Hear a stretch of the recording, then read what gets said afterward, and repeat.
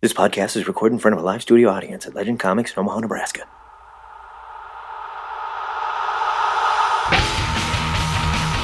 You're listening to the Two-Headed Nerd Comic Cast with Joe and Matt. Welcome to episode 56 of THN, the Metal Show, where we're talking comics and nerd news for the week of Wednesday, February 29th, and as always, we'll be reading your tweets while we do it. So don't forget to tweet us, the Two-Headed Nerd, on the Twitter. My name is Matt Baum, and when I'm not swigging goat's blood from the THN ceremonial three-eyed jackal skull, I'm writing about and praising comics for WordPoint.com. And I'm Joe Patrick, artist and co-creator of Good Plus Online, and when I'm not honing my two-handed claymore so that it may drink deep the blood of my enemies and cut a swath through the battlefield. I'm the manager of Legend Comics in Omaha, Nebraska. This week you'll hear reviews of Justice League number 6 and Darkness 100. The Darkness 100. After that, we'll review 10 comics so fast the shrieking hordes of hell will eat our righteous dust during the ludicrous speed round, and then we'll pay a visit to the THN Sanctum Sanctorum, where eldritch blood magics and shredding guitar licks will allow us to discuss 2 of next Wednesday's comics. And finally, we'll step up to the podium in the THN Rose Garden to discuss the state of the DC Comics universe 6 months into the relaunch. But before we get to all that thrashing and head gyration, let's check the batteries on our fuzzbox and big muff pedals, drop tune to D, and tighten up our hydraulic heads. Then we'll talk about this week's big news. Those are distortion pedals. I got it. I got it. I was trying to make a joke about muff boxes, but I couldn't think of one. One that we could do on a clean podcast anyway. Our first story deals with a subculture of heavy metal music that some feel is sending a dangerous message to your kids. Billed as a 3-day celebration of creator-owned comics, the first ever Image Comics Expo was held last weekend in Oakland, California. One of the most interesting bits of news to come from the con was the announcement of Bedlam, a new ongoing series from Nick Spencer and Riley Rossmo, launching on Halloween. According to a report from comicbookresources.com, the hook of the series is simple. Quote, Philip Press is the worst mass murderer in the history of America's hardest city. He's the worst. But no one he works with at the police department knows it. That guy's the worst. Philip Press, the lead character of Bedlam, is a man that was once known as Matter Red, a completely unrepentant homicidal maniac and criminal overlord who was brought to justice, found insane, and cured through a series of experimental treatments. Now, after undergoing radical plastic surgery and adopting a new identity, Press finds himself drawn back into the world he was once a part of, this time as a consultant for the Bedlam Police Department. Spencer stated that Philip Press is, quote, undeniably cured, but is compulsively drawn to the study of serial killing and crime in Bedlam, which leads the police department to seek his services. Speaking in depth about the character, Spencer said, quote, You're never going to be sure where he's coming from, what's in his head. Imagine suddenly waking up from a dream in which you killed hundreds of people and did all these horrible, brutal things, and then you find out it wasn't a dream. Oh, man. Spencer compared the project's tone to something like the Christopher Nolan Batman films, in which there are no superpowers and nothing supernatural, but feature characters that employ masked identities to have an impact on society in some way. I think this sounds really good. I think it sounds awesome. I was just talking with another listener of ours, Jeff Hitt, the other day at the coffee shop about the Image Expo and all the stuff that they announced. We announced a lot of the other stuff we've talked about, like Saga, we're very excited for. There was a lot of talk of projects that have already been announced. Right. And I gotta say, this is just another one in a line of projects coming from Image that has me really excited for everything they're doing this year. I'm way more excited about this stuff than anything I see coming down the pipe from Marvel or DC right now. This is the kind of promise that people saw in Nick Spencer when he first got started, and I am really eager to read this story. There was also an announcement of Grant Morrison doing an Image book with Derek Robertson called Happy, but there was literally no news about it. All we know is it's coming. And it's called Happy. Guess what? I'm in. It doesn't matter. Image is like set up to take over the world. They're doing such a fantastic job, like maintaining their old talent that's made them famous, bringing in new talent that we'd like to see writing stuff there, pairing them up with badass artists. I can't wait for this. I can't wait for all of it. I think they did a fantastic job at their expo. I wish I could have gone. Yeah, sounded like a great time. According to mysterious inside sources, which is Marvel totally dropping this news to him. BleedingCool.com has reported that the initial order numbers for the upcoming Avengers vs. X-Men #1 have surpassed those received for Civil War #1 in 2006. Depending on who you ask, orders for Civil War #1 came in north of 260,000 copies. The popularity of Civil War saw Marvel receive an enormous sales spike across a line that continued for months, leading even low-selling books like Dan Slott's She-Hulk to sell out and skyrocket in value because they tied into the event. And man, that story was so good. Yeah. The series also set the tone for the Marvel Universe for years to come. Marvel is throwing promotional might behind Avengers vs. X-Men in a big way with a huge ad campaign and big ordering incentives for retailers. Of course, these numbers only reflect the numbers of copies ordered by the stores, not actual sales to the customers. That said, if fans latch onto the event and follow the story into the greater Marvel Universe, Marvel could have a hit on their hands that rivals DC's relaunch. What do you think, Joey? Is Marvel just puffing out their chest with these figures, or is this a challenge to the New 52? I think it's probably both. I think it's both as well. I think Marvel is so... Inside sources are leaking the fact that this book is being ordered in such huge numbers, and it is a big deal. It is a big deal, but we do, just like you said in the story, we have to keep in mind that doesn't show actual sales. And but what it shows is retailer confidence. It shows retailer confidence, and that's good. And I'm glad that retailers are as excited about this. I'm excited about it. I want to read it. I am too. I love all these like super team battles, and they've been building to it for a while now. And I think it'll probably be fun. And we are kind of in a rut with the Shattered Heroes thing and everything.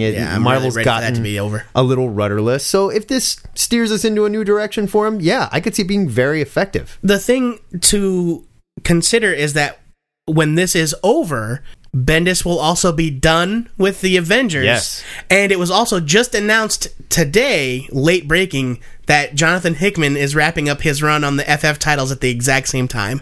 I wonder what he'll be doing after that. Well, he's already writing the Ultimate Avengers. I mean, why not? There's a rumor that Bendis is taking over the X-Men franchise next. They're going to swap? And what if Hickman takes over the Avengers? What if Hickman's just going to create her own? I don't even know, but something's coming from Marvel, and it's not just a tagline, it's coming.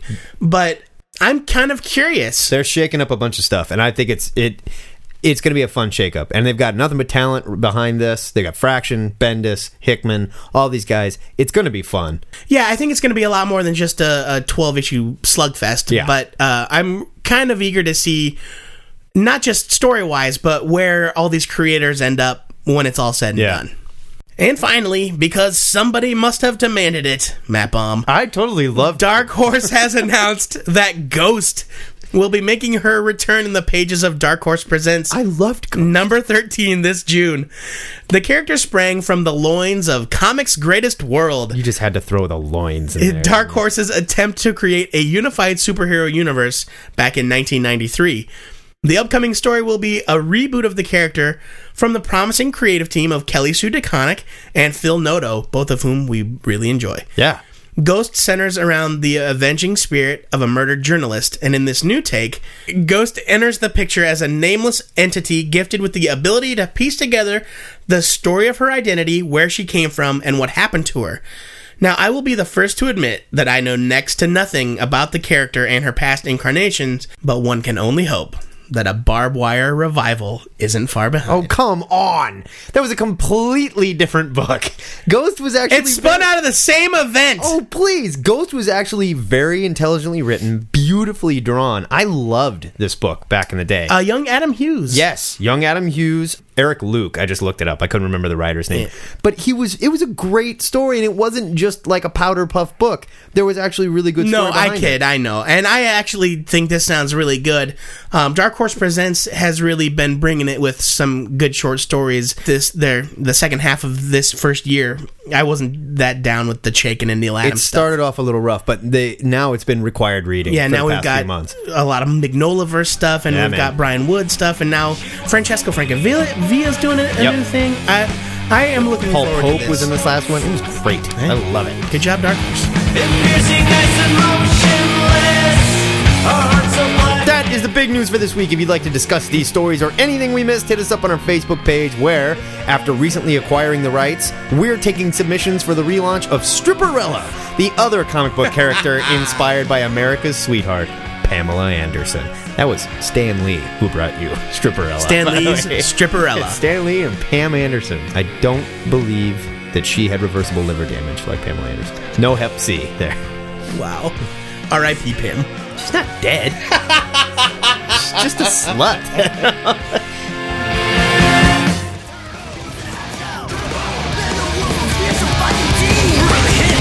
Joe Patrick. You're the worst. Read us a Twitter tweet from a tweeting listener. Our tweeter tweet. Our first tweeter tweet comes from Kush3, who wants to know, since Teenage Mutant Ninja Turtles Micro Series number 3, featuring Donatello, came out this week, who is our favorite turtle? Leonardo. He says it's obviously Donatello. Leonardo's cool but rude. No, that's Michelangelo. Michelangelo's a party dude. Raphael is cool but rude. Raphael was cool but rude. Leonardo leads. Donatello does machines. That's right. That's right. I like Leonardo. He had the stick, though. He was always my Donatello has the stick. You are so bad at this. Donatello's my favorite, I guess. So there you go. Yes, it is Donatello, we guess. Totally, dude.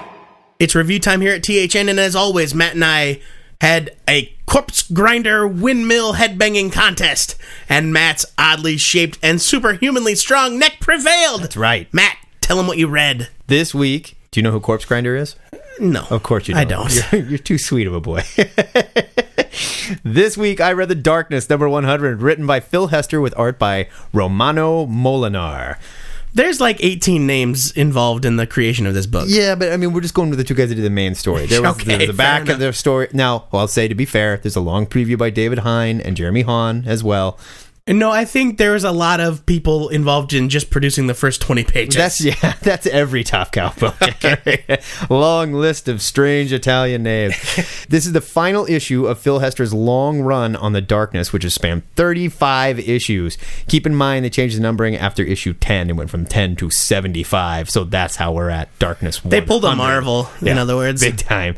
In that time, Hester has effectively fleshed out main character Jackie Estacado into a believable character. For those of you who don't know, this is the story of a mobster, Jackie Estacado, who finds out that he was destined to inherit the power of the Darkness, which is really just sort of like a Ripclaw Wolverine looking suit that like blackness and demons and dark power comes out of it. This issue sees Jackie fighting the very creature that empowers him, the Darkness. the fat baby Darkness. Now, I have not been reading The Darkness for quite some time, but it wasn't because it was a bad title. Hester, I really like the way Hester writes, and he's written a lot of stuff that I've really enjoyed. Deep Sleeper comes to mind. I loved that book. The Atheist, which he wrote a while ago, loved that as well. The Coffin. But The Coffin is another great one. I will say he writes the hell out of a comic book, and this is no exception.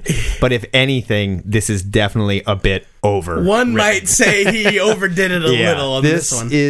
I mean, I get what he's trying to do. Hester's trying to go out with a bang, and we see this big story that he's been leading to for a very long time, where Jackie confronts the very power that empowers his suit.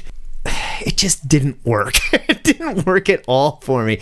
I mean, like, first of all, when we see the actual suit, there is a very cool thing where there's a panel where the artist Molinar has the Darkness, Jackie Estacado, the Darkness, tearing through reality with one of his claws and stepping through the hole. No, and it's a dagger made from the Angelus. Oh, that's right. Pardon me, a dagger. And then the next page is the reverse of what we saw. So he's actually stepping past, like, backwards word balloons and, like, and negative of the color. So it looks like he's stepping through the comic book. I thought that was really neat. A great effect. I agree. But then when we finally meet the entity that is the Darkness, it's this giant rotting baby thing. It looks like a fat cancer baby. Yeah, it looks like a big fat cancer baby, and it really just didn't work for me. And they spend a whole chunk of the book in this dark dimension, which, by the way, is just black in the background. So all you really have it's the Darkness. Is Jackie Estacado battling this baby thing for several pages while Hester narrates the hell out of it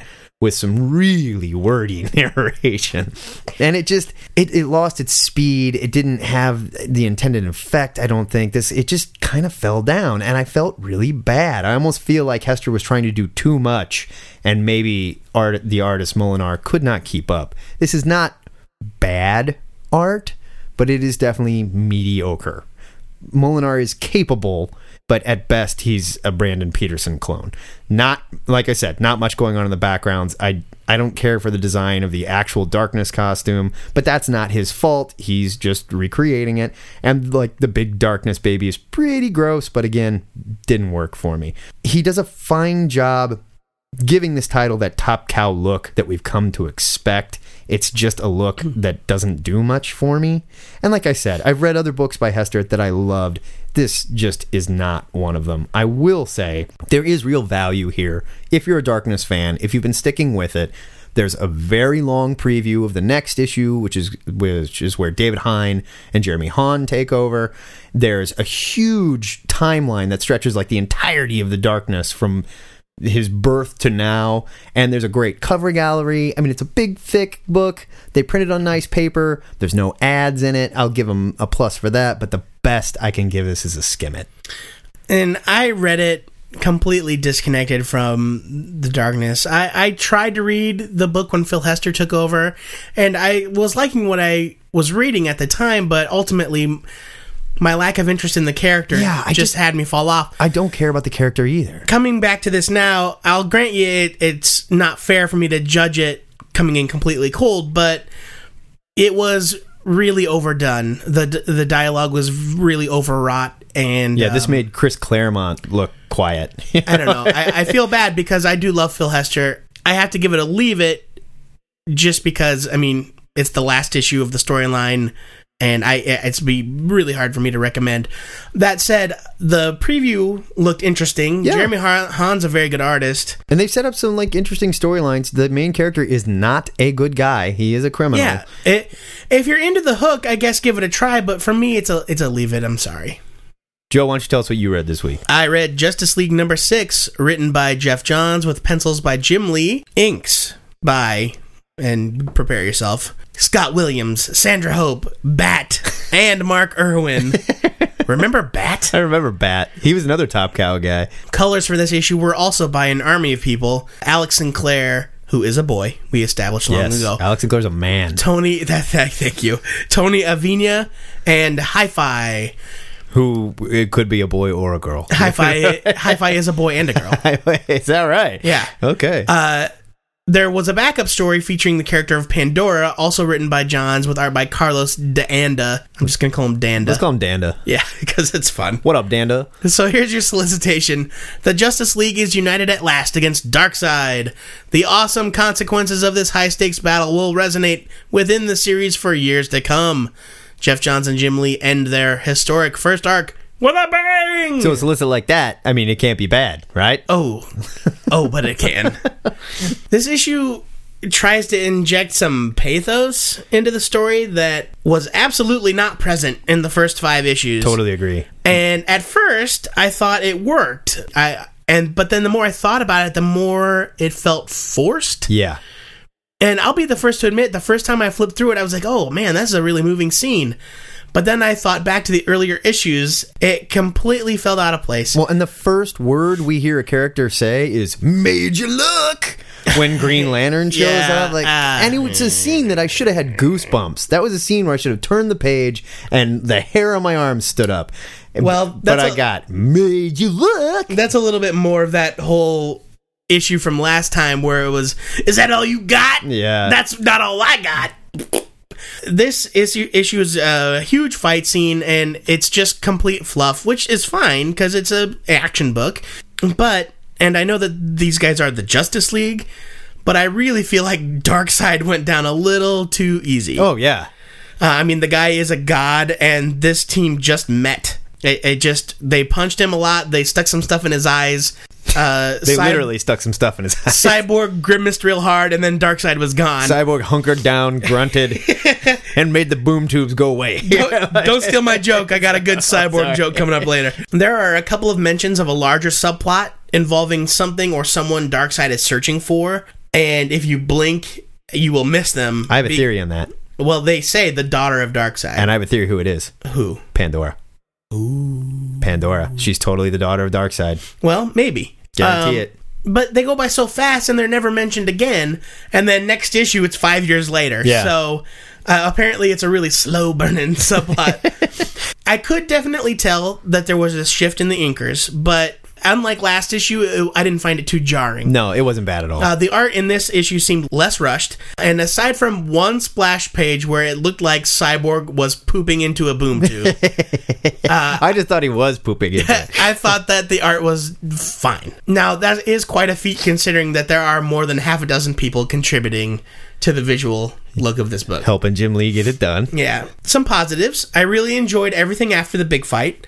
I thought that the team being recognized as heroes instead of a threat and deciding to stick together, that's the kind of stuff I liked. I like it too. I hated Batman being up there on the National Monument steps. I hate that. Whenever Batman is trotted out like that, it doesn't make any sense. It goes against who he is.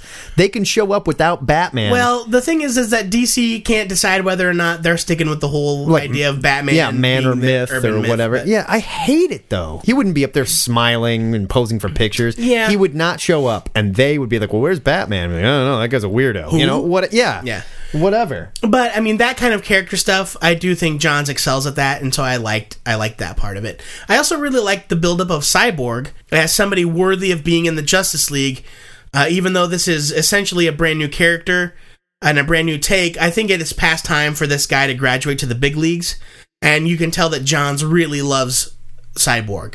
And so I am excited to see him kind of raised to prominence after being kind of stuck with the Teen Titans for so long. The backup story, to me, is more compelling. You get your first real good look at Pandora and some hints about her background. She looks like a cross between the Crimson Avenger and Zealot from the Wildcats. Totally. Which Tattoos I on her know face. thrilled the hell out of Matt Baum. I pointed it out too. I was like, first I said, is she the new Crimson Avenger? And you were like, what are you talking about? Like, she's got 2 magic guns. And she has tattoos on her face like Zealot. He made a squeal sound. I really liked the art by Carlos Danda. I'm a big fan. Let's just go with Danda. Let's drop the Carlos. It's just Danda. I really liked that art by that Danda. Danda. I'd like to see more from him. Nice job, Danda. Good job, Danda. So, the thing, though, is that after spending so much time denying that they've created a backdoor out of the relaunch, they totally created a backdoor. The backup and the story that it's teasing are firmly tied to the fact that things are different than they were before. Yep. And just acknowledging that fact in story leaves DC with the opportunity to back out anytime they want. Absolutely. The bottom line for this particular issue, though, we'll get to more about that later on. The bottom line for this issue is that this book highlights a lot of the problems that I've been struggling with about the relaunch. The unnecessary redesigns of characters that were already great. Yeah. The new Desaad is terrible. Yeah, he looks like a Muppet. Yeah. He seriously looks like an evil Muppet. But I'm sorry to say that this particular issue was just okay. This should be the blockbuster flagship, and it's just not.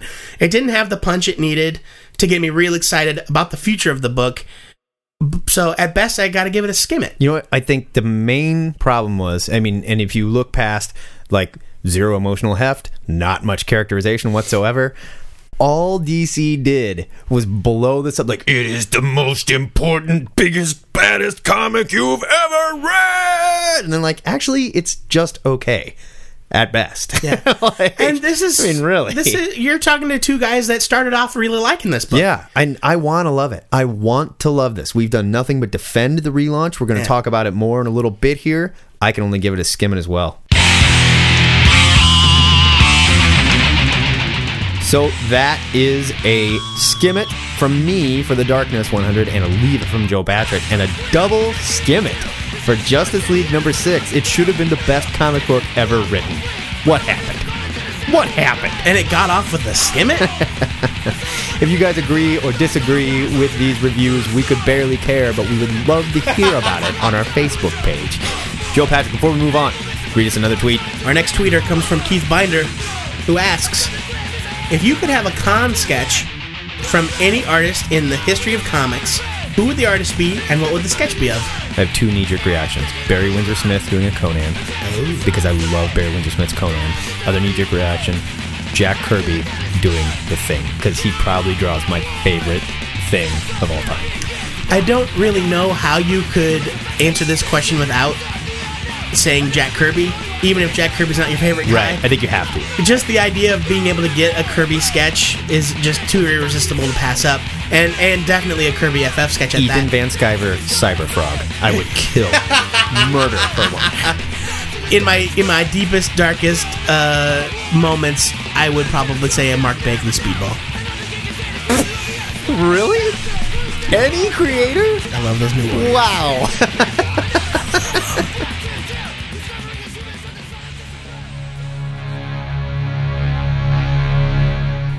Now join us in the THN Sanctum Sanctorum, where smoke from a burning lock of Satanist and rockstar Sammy Kerr's hair will transport our psyches to the future so that we may discuss 2 of next week's comics, Matt. What does the acrid scent of burning Satanist hair reveal to you? I'm gonna work on your S filter. That's kinda... And if anyone is still listening after that, I am excited for the Manhattan Projects, written by Jonathan Hickman, with art by Nick Patara. This is the team that brought us the book Red Wing, the team who brought us Red Wing. What if the research and development department created to produce the first atomic bomb was a front for a series of other more unusual programs? What if the union of the generation's brightest minds was not a signal for optimism, but foreboding? What if everything went wrong? Oh man, this sounds great. This sounds like creepy sci-fi, and there's not much I love more than that. Joe Patrick, what are you excited for? I eagerly await the release of Avengers: The Children's Crusade number 9 by Alan Heinberg and Jim Chung. Finally, the wait is over, and I get to find out what happens to the Scarlet Witch and her little babies. Yeah, are the imaginary babies gonna disappear? They're real babies. They're real grown-up babies now. They're real to her. Everyone's real to somebody. That's true. That's sweet. It's the time! Now is the time! Now! For the first ever THN It is now the time. Fastest Foot Competition, where Matt and I will sit behind our 75-piece drum sets to find out whose double bass witchcraft reigns supreme while we review 10 comics in the Ludicrous Speed Round. Ludicrous speed! Go! FF15. I read this back-to-back with last week's Fantastic Four 603, and the two weave together seamlessly. I think you have to. Nick Dragotta is on the art now, and he's a much better fit than Juan Bobbio. Although I did like Juan Bobbio. I still love you, Juan. The big throwdown with the Celestials is happening right now, and it's coming to a head, and I am really excited to see what happens. Buy it. Ralph Wiggum Comics, number 1. That was tough. I haven't read a Simpsons comic for a while, and this one suffers from the same problem from the last one I read. Bongo keeps trying to make Simpsons comics into kiddie books. If Simpsons is not a kid's show, why do we keep getting unfunny kids books? This was not good. The art was not good. There was only one artist that even looked like the art was the same, although I did like the Sergio Aragonés things and very much giving back to Mad Magazine, but regardless, it sucked. Did you say Sergio Aragonés? Aragonés? What? Good God. Whatever. I love Ralph, but he cannot sustain a whole comic. Leave it. The Shade, number 5. This is your monthly alert from the Shade is Awesome broadcasting system. Javier Polito joins James Robinson, and the book moves to Barcelona. We're looking at the Shade's hunt for the people who are trying to kill him. You get a brief hint at his origin, and Polito's art is just gorgeous. Buy it already! This is the first thing he's done since, like, The Human Target for DC. It's been a long time. No, he's done other stuff. No. Yeah, he's done Spider-Man. For DC. From Marvel, sorry. Yeah. Avengers 23! Love the art by Acuna as usual. I'm still not sure on how or why the Vision is back. Some great dialogue here, but I'm finding the premise hard to swallow. I just don't buy that the American public turns on the Avengers this violently. Regardless of that, there is some good Bendis dialogue here, and I didn't hate it. I got, you know what? Buy it. I liked it. Buy it. Oh, coward. The 12, number 10. Okay, I was willing to give this book the benefit of the doubt and stick with it, and I found myself kind of sucked in to this issue. It's got this kind of classic making the mystery revelation in the parlor, you know? And even though I could see it coming from a mile away, then Straczynski had to way oversell it, and it led to a moment that was so forced that it seemed farcical. I'm giving this a leave it. but it did have great Chris Weston art. Oh, yeah, Chris Weston. Love it. New Avengers, number 22. I'm done with Mike Deodato. I'm done with him. What was that crap with the cops and the Master Chief from Halo outfit? It looks stupid. It was Master Chief. They were coming for the Avengers. Unless it's a Halo New Avengers crossover, I don't want to see this kind of stuff. This is a story that's working in the Avengers. It's not working here. The team is just running and fighting and running and fighting. I actually like the new and improved Norman Osborn, but they're taking way too much time to explain what's going on with him. I don't care about this team anymore. I have to say, leave it. It's moving at an agonizing pace, and if I was reading it monthly instead of waiting for it to stack up and read it all at once, I would be furious. Voltron, number 3. Apparently, there's a lot of hate online for this book, and I just don't get it. I don't either. As far as I'm concerned, Voltron is 3 for 3. I'm having a ton of fun with the story, and I've never even cared about this concept or the characters before now. Okay, I did. But, like, for me to like it, it must be doing something right. Fair enough. The art has a lot of problems, yes, but it's also got a lot of potential. And I'm giving this a buy it, because I can tell that this guy's going to be great. He's just getting his feet out. Listen to you. That's sweet. Yeah, buy it. Yeah. G.I. Joe, A Real American Hero, Annual 2012. If writer Larry Hama is trying to capture the spirit of the 1980s G.I. Joe cartoon, he has nailed it. So much so, the dialogue is just as bad as you remember. Oh. The plot is totally harebrained, and the art isn't quite as good as the animation I remember being. This was dumb. This was really dumb. Leave it. Six Guns, number 5. This is the conclusion of Andy Diggle's way under the radar modern day Western. I have really liked it. It's been totally fun. I don't expect to ever get a follow-up to this series, but it has this great cinematic freeze frame ending that I really enjoyed. Do yourselves a favor, check it out when it gets collected, buy it. Batman Beyond Unlimited, number 1. DC did their best to once again remind us that the Batman Beyond cartoon was awesome, but the comic, again, is completely mediocre and forgetful. I don't care. This is them cashing in on their digital sales. The Norm Brayfogle story did not look very good. The Dustin Nguyen story looked great, but there was nothing there. You introduced the Justice League from the future. I should be freaking out. I don't care. I barely remember what happened. Leave it. A lot of guys dressed like clowns. Yes, a lot of clowns. That's all it was. Splack! That is your ludicrous speed round, and splack is the sound it makes. Yeah, we're the Burt Reynolds looking leader of the Vermiltrolites, or whatever their name is. Viltrumites! Viltrumites were invincible. Squeezes one of the alien's doctor's heads until he pops in a fountain of guts, as seen in this week's issue of Invincible 89. Before we move on to more important things, give us a very unimportant and silly tweet, Joe Patrick. Okay. I'm kidding. We love your tweets. Well, we've got a whole host of tweets from John at Burnt Wieners, most of which I cannot read on a clean podcast.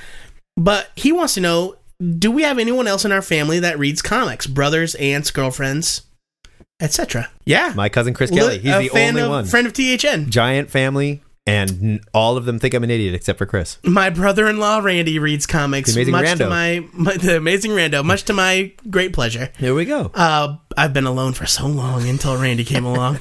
Then we found each other.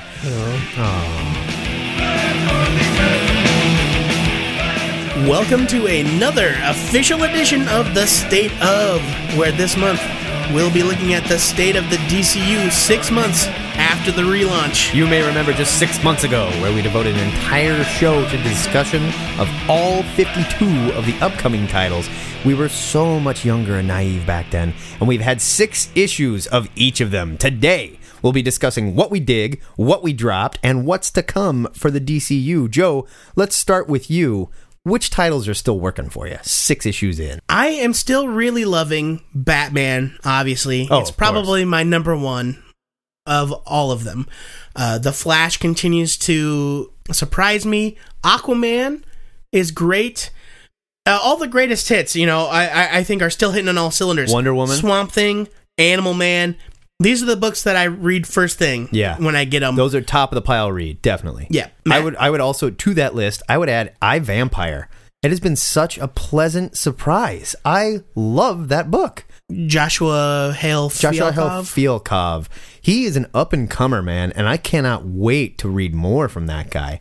So that's a surprise for you. Speaking of that, then what are some other surprises? Things that you didn't think you'd like? Jimmy Palmiotti's The Ray, I really enjoyed. Yeah, Palmiotti and the Gray, and Justin Gray's on it too. Yeah, I tend not to count that one because it's not part of the initial. It's not part of the initial, but they have introduced him into. But it the has world. been very good. It has been. For me, it's books like nope, not Mr. Terrific, Captain Adam. Captain Adam, which I definitely really enjoy, and we groaned at that one pretty hardcore when we saw J.T. Kroll was writing it, and we were but wrong. I still like it. That book's fantastic. And Voodoo.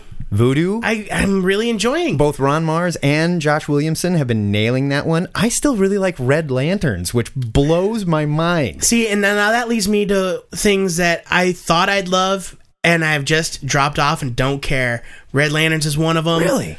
Green Arrow, I didn't even bother past the first issue. It was terrible. It was terrible. Let's move into what is not working. Green Mr. Arrow, Terrific, I mean, it's hard to kick canceled. a guy while he's down, but that book was the worst. But I don't think we really expected that book to be great either. But I wanted it to be because I love Mr. Terrific. I wanted it to be good too, but not a big loss for me, honestly. I wish that Hawkman were better. Hawkman's because I love terrible. Hawkman. Firestorm had promise because Gail Simone was on it, but that book is just hard to read. And I don't even like the premise. I don't care about it. I don't like the Firestorm Hulk. I don't like how they developed that. Green Lantern Corps just lost me. This last issue, I quit. I haven't read since number 1. It's dumb. Because I was overwhelmed. The last 2 issues have been downright stupid, where we're on it's just turned into this tough guy book rather than the kind of sci-fi aspect that Peter Tomasi had been interjecting. It turned into this just sort of tough guy smack 'em up book, and there's just nothing going on. Green Lantern New Guardians, that's another one. I just don't care.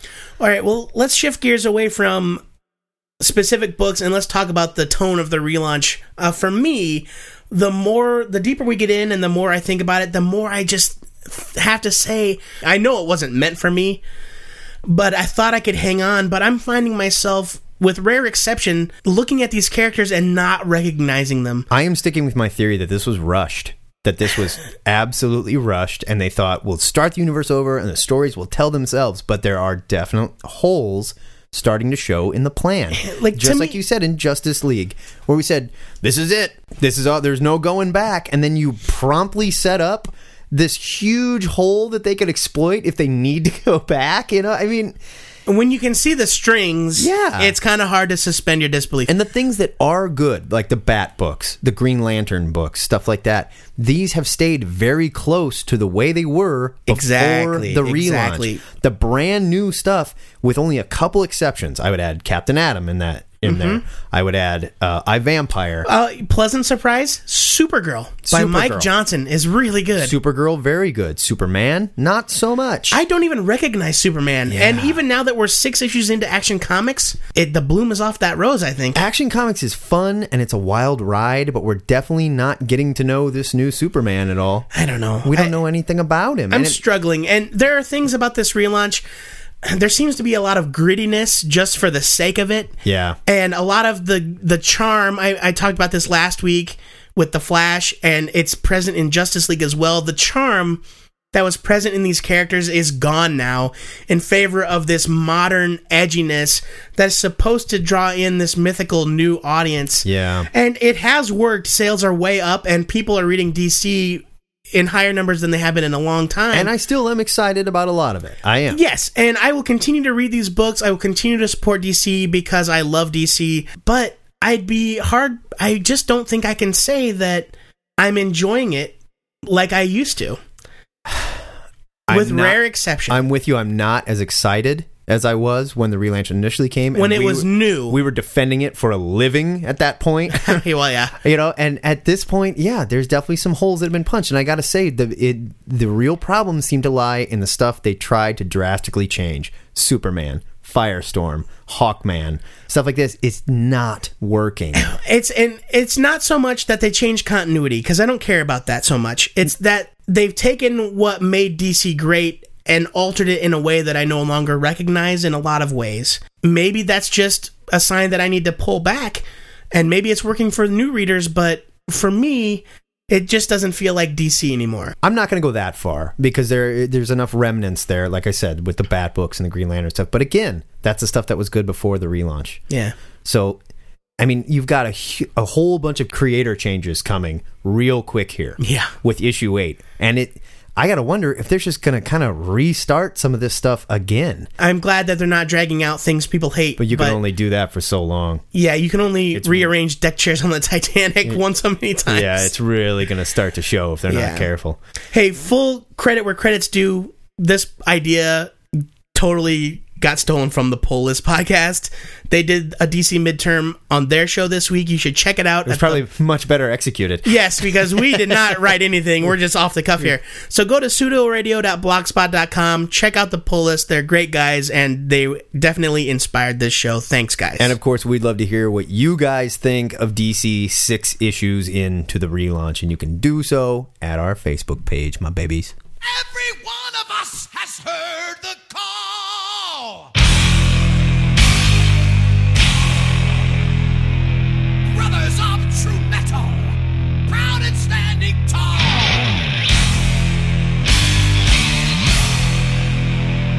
We know the power within us has brought us to this hall. There's magic in the metal. There's magic in us all. Heavy metal. That's it for the first ever THN Metal Show, as suggested by John from the Burnt Wieners podcast, and as suffered through by Dainty Joe Patrick. Whatever, I like metal. If you love wailing guitars and songs about riding dragons, you can subscribe to this show on iTunes. While you're there, please leave us a star rating or even a short written review. Huge thanks to this week's donors, Aaron and Shane.